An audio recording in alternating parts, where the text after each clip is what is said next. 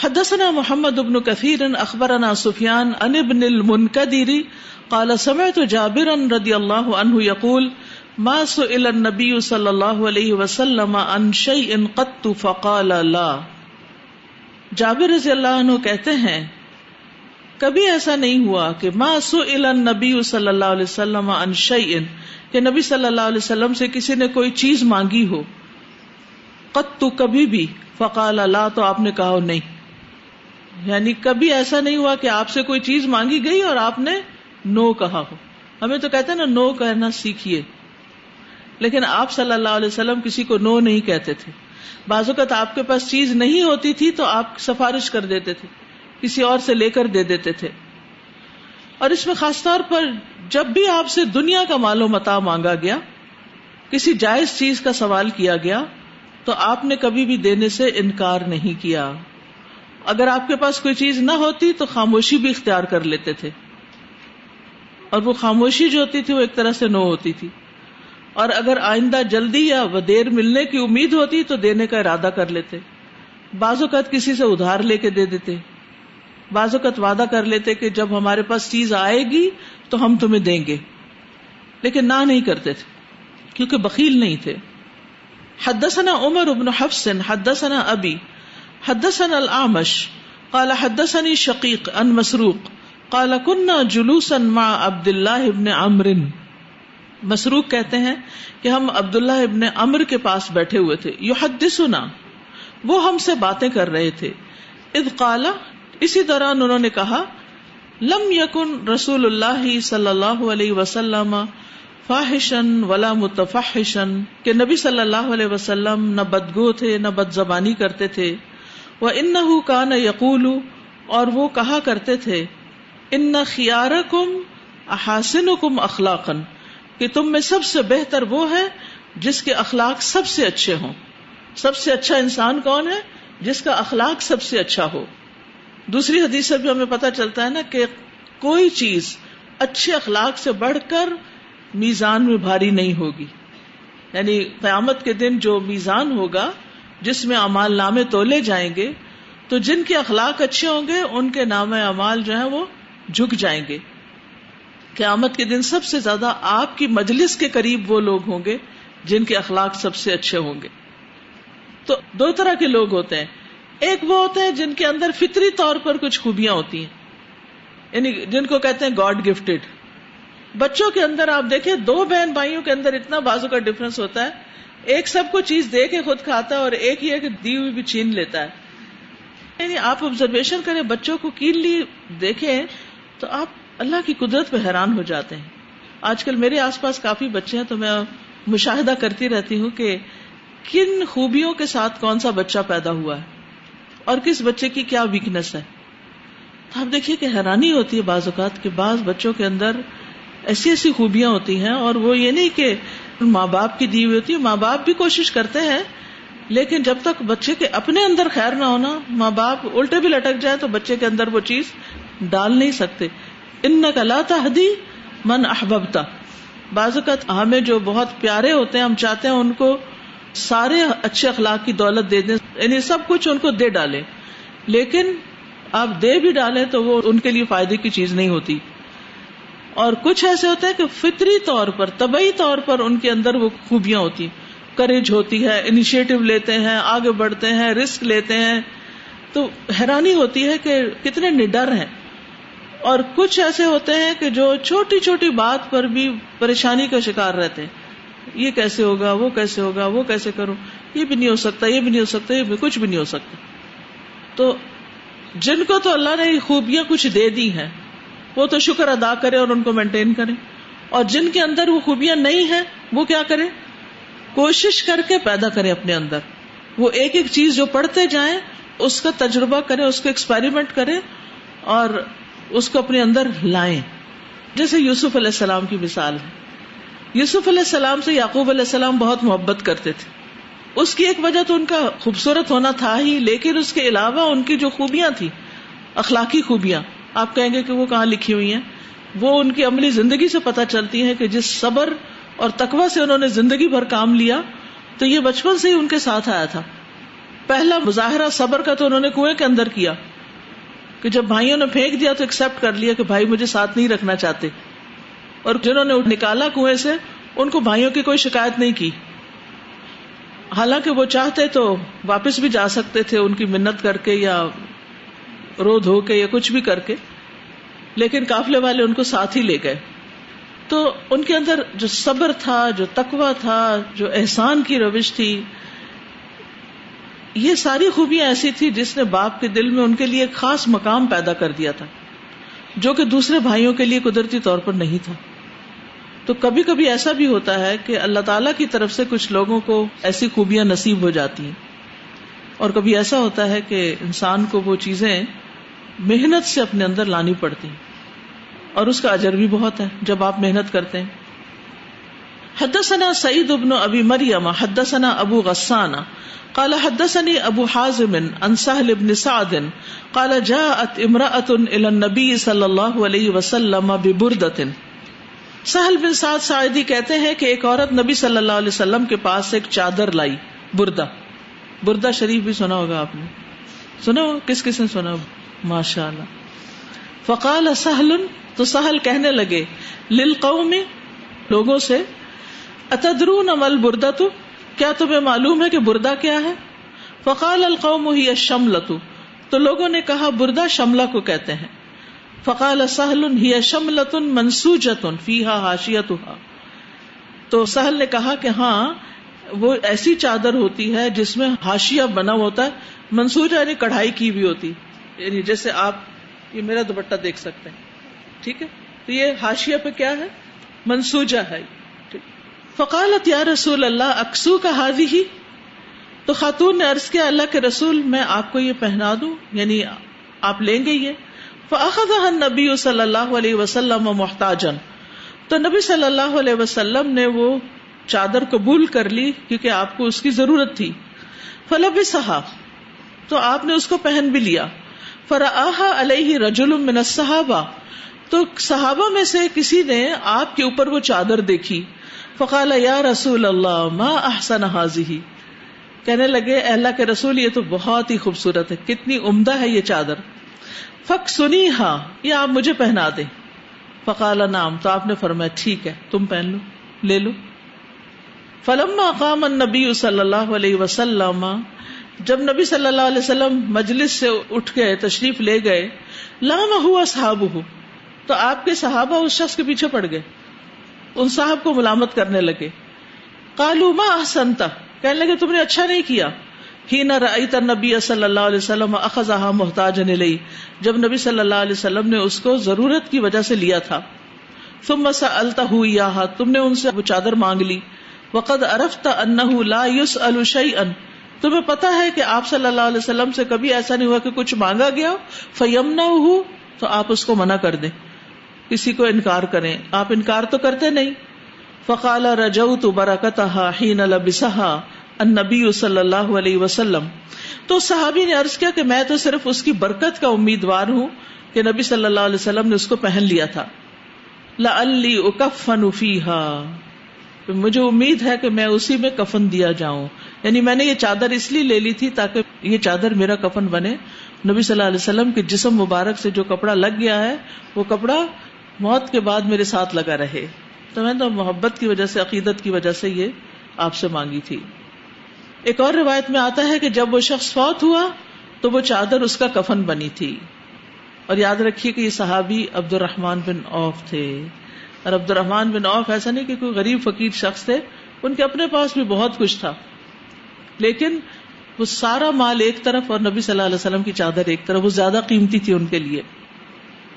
لیکن اس حدیث سے جو بات یہاں امام بخاری اخذ کر رہے ہیں وہ یہ کہ آپ کی سخاوت اور آپ کا حسن اخلاق کیسا تھا کہ خود ضرورت مند ہوتے ہوئے بھی آپ نے سائل کو محروم نہیں کیا، اور آپ کے ماتھے پہ کوئی بل نہیں آیا، اور آپ خندہ پیشانی سے وہ چادر لپیٹ کر اس سائل کو دے دیتے ہیں. یہ بڑے دل کی بات ہوتی کہ آپ کو خود بھی ضرورت ہے، اور بعض اوقات وہ آپ کے سوٹ کے ساتھ میچنگ دوپٹہ ہوتا ہے، اور بعض اوقات وہ چیز جو ہے وہ آپ کی اپنی بہت دل پسند ہوتی، لیکن جب کسی اور کا دل بھی اس پر آ جائے تو پھر انسان اگر ظاہر بھی نہ کرے تو یہ حسن اخلاق ہوتا ہے.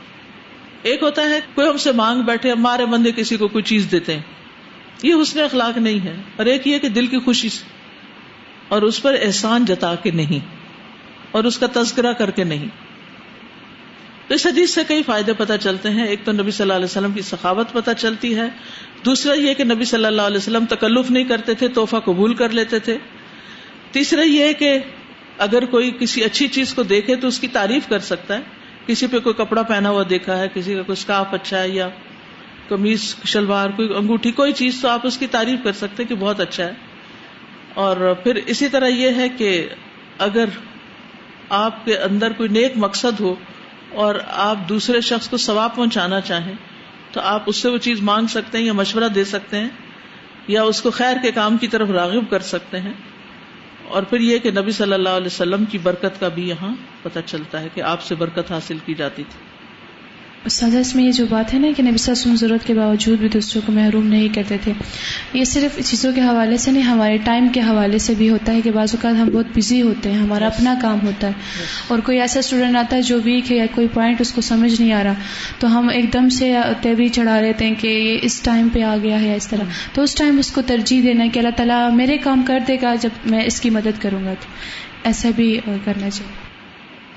استاذہ اس میں یہ جو بات ہو رہی ہے نا کہ عورت نے نبی صلی اللہ علیہ وسلم کو گفٹ دیا، تو نبی صلی اللہ علیہ وسلم کی حیثیت ایز اے لیڈر تھی، اور ویسے بھی نبی صلی اللہ علیہ وسلم امت کے کیا ہیں، باپ ہیں، اور نبی صلی اللہ علیہ وسلم کے ازواج مطہرات امت کی مائیں ہیں. تو ویسے غیر محرم کو اس طرح گفٹ وغیرہ ہم نہیں دے سکتے، کیونکہ ہم نے سورہ نور جیسے آج سٹارٹ کی ہے. تو میں یہ سوچ رہی تھی کہ آج کل ہماری معاشرتی خرابیاں بہت بڑھتی جا رہی ہیں، تو اگر ہم یہ دیکھیں کہ ہم کب کس کو کیا دے رہے ہیں اور کیوں دے رہے ہیں تو یہ دیکھنا بہت ضروری ہے. بعض اوقات ہم گفٹ تو لے لیتے ہیں لیکن یہ نہیں سوچتے کہ ہم کس کو دے رہے ہیں اور کیوں دے رہے ہیں. اگر کوئی آپ کو تحفہ دے اور آپ اس کو اسی وقت استعمال کر لے تو مجھے ایسا محسوس ہوتا ہے جیسے تحفہ دینے والے کی خوشی میں اضافہ ہو جاتا ہے، تو اس وقت استعمال کر لینا چاہیے بجائے کہ اس کو رکھ لیں اور سوال کا انتظار کریں کہ آپ نے استعمال کیا. السلام علیکم. استاذہ آپ نے اسٹارٹ میں کہا تھا کہ قرآن پڑھ کے بھی اچھا اخلاق آتا ہے، تو مجھے اس کا ایک دفعہ ایک سائنٹیفک ریزن سمجھ میں آیا تھا. یوٹیوب پر کچھ آڈیو ہوتی ہے، اس کو افرمیشنز کہتے ہیں، تو اس میں اچھے میسیجز کو ریپیٹڈلی ریکارڈ کیا جاتا ہے، اور وہ کہتے ہیں کہ آپ اس کو سنیں تو آپ کے سب کانشیس کی پروگرامنگ ہو جاتی ہے اس کے لحاظ سے. تو جب ہم قرآن کو بار بار پڑھتے ہیں نا تو اس میں اچھے میسیجز ہیں نا، سارے اچھے اخلاق کے اور کیا کیا برا نہیں کرنا، تو اس کے اکارڈنگ ہماری پروگرامنگ ہو جاتی ہے. السلام علیکم. وعلیکم السلام. جیسے اس حدیث میں آتا ہے نا کہ رسول اللہ صلی اللہ علیہ وسلم سے جب بھی کسی نے کوئی چیز مانگی تو انہوں نے انکار نہیں کیا، تو میں نے یہ چیز اپنے مما میں بہت زیادہ نوٹ کی. اگر کوئی مطلب پڑوس میں بھی کوئی آ جائے کوئی چیز مانگنے تو اگر گھر میں وہ چیز نہ ہو تو مما کہتے کہ شاپ سے منگوا کر ان کو دے دو. تو بچپن سے میں نے مما میں یہ چیز بہت زیادہ نوٹ کی ہے. استاذہ یہاں جو اچھے اخلاق میں زیادہ چیز جو دیکھنے کو مل رہی ہے وہ عملی کام ہے، لیکن ہمارے ساتھ آج کل یہ ہو رہا ہے کہ ہم سوچتے ہیں کہ اچھا اخلاق یہ ہے کہ جو زیادہ باتیں کرے، زیادہ دوسرے کے ساتھ باتیں کرنا، یہ زیادہ اچھا اخلاق ہے. اس کے لیے یہ ہو رہا ہے کہ 4-5 گھنٹے کے فون میں پیکیجز کروائے جا رہے ہوتے ہیں، اور جس سے آپ بات کر رہے ہوتے ہیں یہاں تک دیکھنے کو ملا ہے کہ وہ اس طرح اس نے اپنے کان کے ساتھ موبائل لگایا ہوتا ہے کہ دوسری طرف وہ توے پہ اس نے روٹی بھی ڈالنی ہوتی ہے. ہم سوچ رہے ہیں ہم اس کے ساتھ اچھا کر رہے ہیں، ہم اچھا اخلاق کا اظہار کر رہے ہیں، پھر جس کے ساتھ کھانا کھا رہے ہیں اتنی باتیں کرنا کہ نوالے کتنا ٹائم ہاتھ میں رہتا ہے، اور ہم کہتے ہیں کہ نہیں یہ ہماری بات نہ رہ جائے، ہر بات شیئر کرنی ہے. اور یہ جملہ تو بہت زیادہ سننے کو ملتا ہے کہ ویکینڈ پہ بہت زیادہ باتیں کریں گے. تو یہ چیز جو ہے نا، یہ بھی ہم اپنی سوچ کو چینج کریں کہ بات بے شک کم کر دیں لیکن اچھا اخلاق دوسرے کے ساتھ. یہ جملہ تبدیل کر لیں، ویکینڈ پہ بہت ساری کتابیں پڑھیں گے. لائبریری جانے کا وقت نہیں ملتا نا، وہ ہم کمپلینٹ کرتے ہیں ہمارا ٹائم ٹیبل بہت ٹائٹ ہے، اس میں لائبریری کا کوئی ٹائم نہیں ہے. لائبریری کا ٹائم کلاس ٹائم میں نہیں ہوتا، لائبریری ٹائم آفٹر کلاس ہوتا ہے. سزا یہ جو اچھی اخلاق کی بات کی آپ نے کہ کچھ لوگ کی اپنی ہوتی ہے اور کچھ لوگوں کو لانی پڑتی ہے. جو لائی ہوئی صفات ہوتی پھر احتیاط بھی کرنی ہوتی ہے کہ کہیں چلی نہ جائے، وہ بڑی جلدی چلی جاتی. ہاں سزا ایسے ہی میرے ساتھ ہوا کہ اپنی چیز کسی کو دے نہیں سکتے چاہے وہ چھوٹی بھی ہوتی تھی، تو اس کے لیے میرے اندر ایک گلٹ سی ہوتی تھی، تو میں نے اس کے لیے دعا کی اور الحمدللہ وہ چیز میرے اندر کافی حد تک کم ہوئی. اور اب اگر میں بسکٹ تک کھاتی ہوں اور میں کسی سے شیئر نہیں کرتا تو مجھے ڈر لگ جاتا ہے کہ یہ عادت ختم ہو رہی ہے میرے اندر، تو اس کا خیال بھی کرنا ہے کہ وہ واپس نہ چلی جائے، مینٹین بھی کرنا ہوتا ہے. میں سوچ رہی تھی کہ ہم ایز مدرز نو بہت کہتے ہیں، کیونکہ بچے کبھی کبھی ایسی چیزیں پوچھتے ہیں جو کہ ان کے ہی فائدے کے لیے نہیں ہوتی. مثلا اگر بچہ آپ سے مسلسل ٹافی مانگ رہا ہے یا چاکلیٹ مانگ رہا ہے تو آپ اس کو یس کیسے کہہ سکتے ہیں؟ یا اگر کوئی ایسی بات پوچھ رہا ہے جو بہتر آپ سمجھتے ہیں کہ بچے کے لیے ٹھیک نہیں ہے, تو آپ اس کو اجازت نہیں دے سکتے یا وہ چیز نہیں دے سکتے. تو میں نے اپنے لیے یہ بات سیکھی ہے کہ نو کی بجائے کچھ اور کہنا ہے. مثلا آپ ان سے یہ کہہ سکتے ہیں کہ ابھی نہیں, بعد میں انشاءاللہ. کیونکہ جو نو کا لفظ ہے نا, یہ بہت دل پہ مشکل گزرتا ہے. اگر ہمیں کوئی بھی نو کہے تو ہمیں نہیں اچھا لگے گا. بچوں پہ تو اتنا ظلم ہم ڈھاتے ہیں, جس چیز کو ہاتھ لگائیں نو نو نو نو نو نو نو, وہ بےچارے پھر کریں کیا. بالکل. اور دوسری ایک اور چیز میں نے دیکھی کہ عورت نے وہ چادر دی اور آپ صلی اللہ علیہ وسلم نے پہنی اور وہ آگے دے دی کیونکہ کسی نے مانگی. تو کبھی ہم کسی کو گفٹ دیتے ہیں, پھر ہمیں پتہ چلتا ہے کہ انہوں نے وہ آگے کسی کو دے دیا, تو ہمیں تو بہت غصہ آتا ہے, تکلیف ہوتی ہے, پھر ہم سوچتے ہیں کہ آئندہ کبھی نہیں دیں گے کچھ. تو اگر ہم نے واقعی دینے کی نیت سے دیا تھا تو ہمیں خوشی ہونی چاہیے کہ وہ صرف ایک بندے کو فائدہ نہیں ہوئی, اوروں کو بھی فائدہ ہو گئی. السلام علیکم. یاد آ رہا ہے کہ امام مالک رحمہ اللہ شاید, جن کو ان کے شاگرد بہت زیادہ تحفے دیا کرتے تھے کپڑے پہننے کو, تو وہ ہر روز ایک نیا جوڑا پہنتے تھے, پہلے والا نکال دیتے تھے. میں یہی کہنا چاہ رہی تھی کہ بعض اوقات جو چیز ہم نے یوز کی ہوئی ہے وہ بھی تحفے میں دے سکتے ہیں. بالکل, یہ بھی حدیث سے پتہ چلتا ہے. کیونکہ بعض اوقات یہ ہوتا ہے کہ بہت اچھی کنڈیشن میں چیزیں ہوتی ہیں اور آپ فردر اسے استعمال کسی بھی ریزن کی وجہ سے نہیں کر پا رہے, وہ خراب ہوتی رہتی ہیں پڑی ہوئی, تو اس کے بجائے کسی اور کے کام آ جائے. بالکل. استاذہ, رات کو ہی ہم کیز پہ بات کر رہے تھے. واٹس ایپ گروپ میں کی آتی ہیں تو وہاں پہ کچھ ہم رولز بھی بناتے ہیں اور ان کو ٹائپ کرنے میں بھی تھوڑا ٹائم لگتا ہے. تو وہ میری کولیگ نے مجھے بتایا کہ وہ آگے جو ہے نا کوئی یوز کرتا ہے, مطلب آفیشیل گروپس کے علاوہ ان آفیشیل گروپس والے بھی یوز کرتے ہیں. تو پھر انہوں نے مجھے اتنی اچھی بات کی کہ دیکھیں ہمارا جو کام ہے وہ کہاں تک پہنچ رہا ہے نا, اتنا بڑا صدقہ جاریہ ہے کہ وہ لوگ ایموجیز تک بھی چینج نہیں کرتے, ایز اٹ از وہ پیسٹ کر دیتے اپنے گروپس میں. تو یہ ہے کہ آپ کا کام کہاں تک پہنچتا ہے, یہ بھی سوچنے کا انداز ہے. نہیں, یہاں بات ہوئی ہے کہ کچھ کوالٹیز ایسی ہوتی ہیں کہ جو گاڈ گفٹڈ ہوتی ہیں اور وہ تو انسان اس کے مطابق عمل کرتا رہتا ہے, لیکن کچھ کے لیے پھر پریکٹس کر کے اپنے اندر لانی ہوتی ہیں. لیکن اگر ہم اپنے ارد گرد دیکھیں اور ہم جہاں جہاں بھی ذمہ دار ہیں, بینگ اے مدر, یا خاندان کے اندر کوئی نانی ہے, کوئی دادی ہے, یا جو بھی رول ہے, تو اس میں یہ ہوتا ہے کہ انہیں جو اپنے نیچے لوگ ہیں ان کو کوئی رول ماڈل بھی نظر آئے گا تو تبھی وہ اپنے اندر وہ پریکٹس کر سکیں گے اور ان چیزوں کو لا سکیں گے جو کمی کمزوری ان کے اندر ہوتی ہے. لیکن اگر کوئی رول ماڈل ہی نہیں ہوتا, کوئی دینے والا انہیں نظر ہی نہیں آ رہا, کوئی اچھے اخلاق سے بات کرنے والا, کوئی مسکرانے والا, سلام دینے والا, تو پھر وہ بچے اپنے اندر کبھی بھی پیدا نہیں کر سکتے. تو اس لیے رول ماڈلز ہونا ضروری ہے ہم سب. اور ہمیں اس بات کا حریص ہونا چاہیے کہ کوئی ہم سے کچھ سیکھ جائے, بجائے اس کے کہ ہم باہر رول ماڈل ڈھونڈتے رہیں, ہم خود بننے کی کوشش کریں.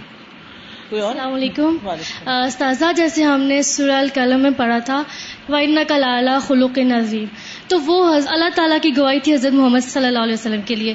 اسی طرح اس میں حضرت محمد صلی اللہ علیہ وسلم کی اپنی جو گواہی تھی کہ مجھے میرے رب نے اچھا ادب سکھایا. تو اس کا مطلب یہ ہے کہ جو ادب ہے وہ اللہ تعالیٰ کی ہی دین ہے. تو اللہ تعالیٰ تو سب دے سکتے ہیں, تو ہم سب کو بھی اللہ تعالیٰ سے اچھا ادب مانگنا چاہیے اور اپنے دل میں وسعت کی دعا کرنی چاہیے کہ اللہ تعالیٰ ہمیں وسعت عطا کر کے ہم سب رشتوں سے اور سب لوگوں سے اچھا ڈیل کر سکیں.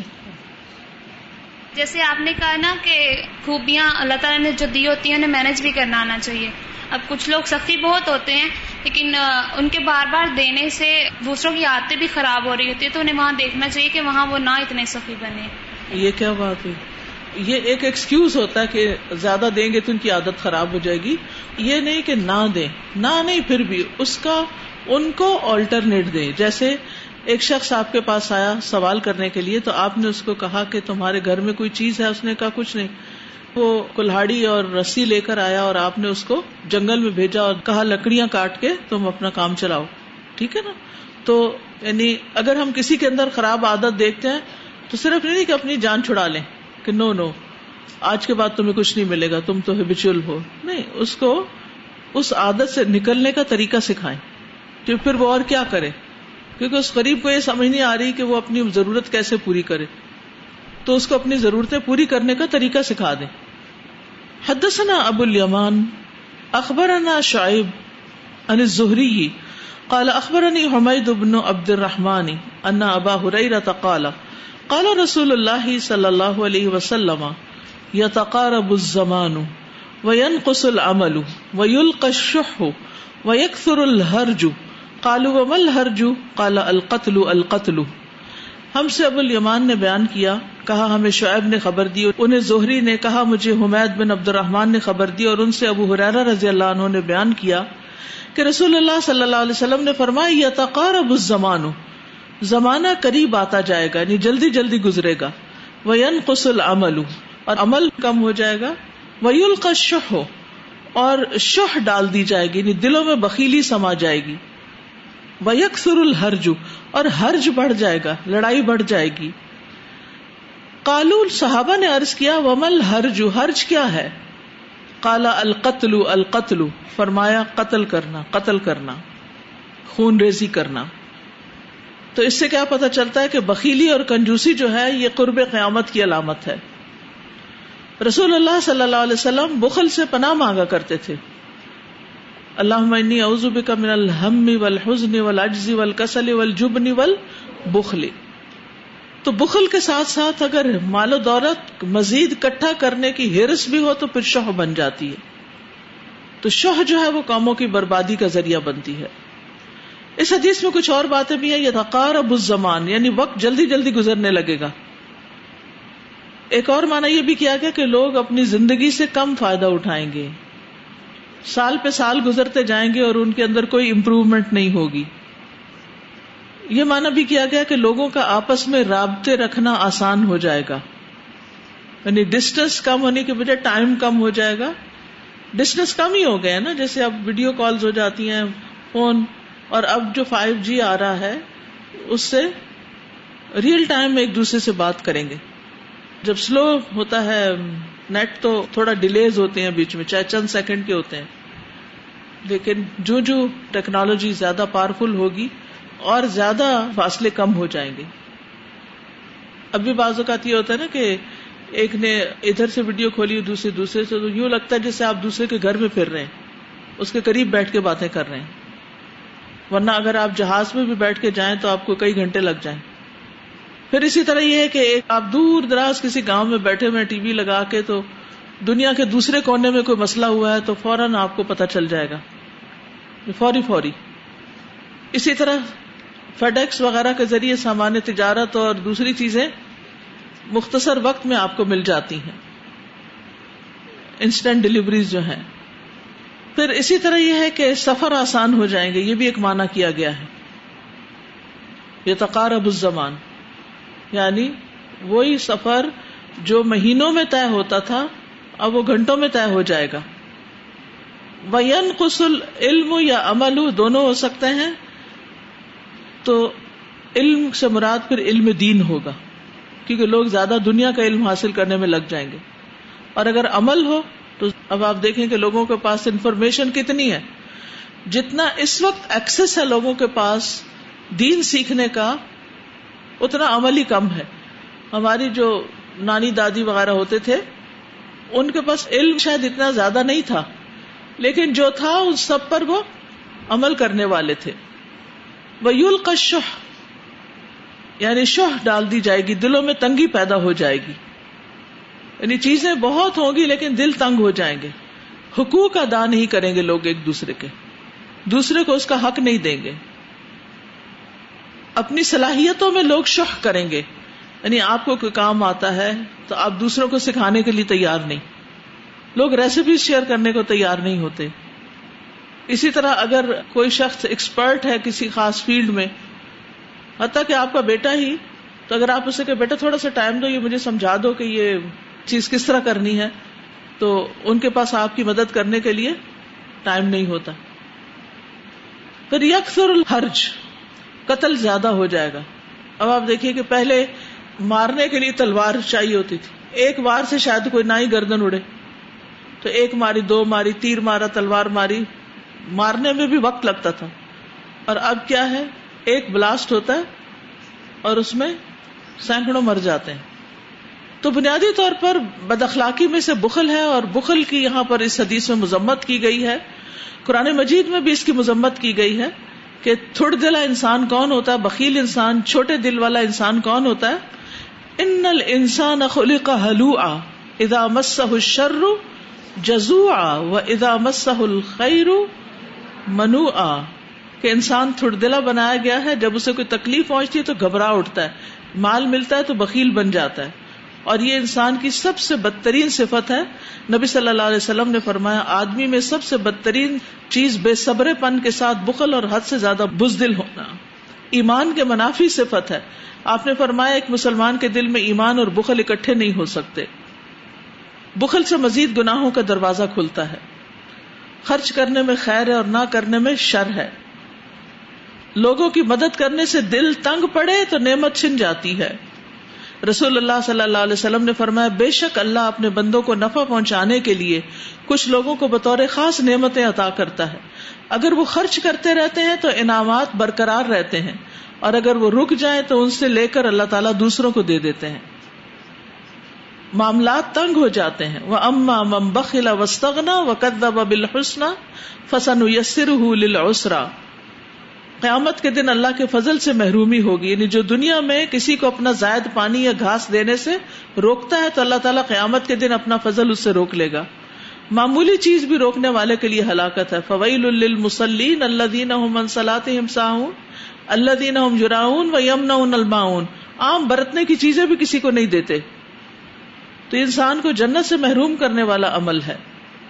تو اس کا علاج کیا ہے؟ تسبیحات کرنا، مفلسی سے نہ ڈرنا، اپنے اوپر خرچ سے آغاز کرنا، گن گن کے نہ رکھنا، کچھ نہ کچھ ضرور خرچ کرتے رہنا، مال کی حرص کے باوجود صدقہ دینا، اور دل میں آنے والے بخل کے خلاف خود انسان کا کوشش کرنا۔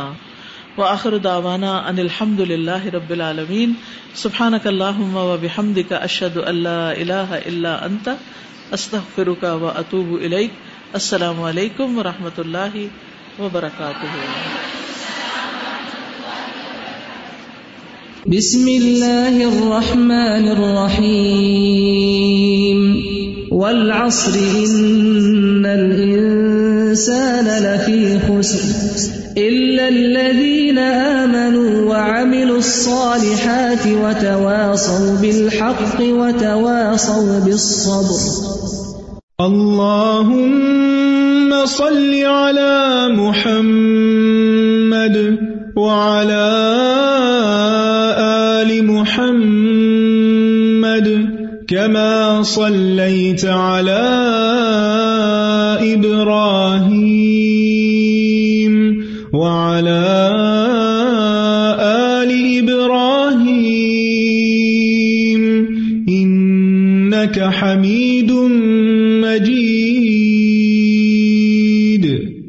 اللهم بارك على محمد وعلى آل محمد كما باركت على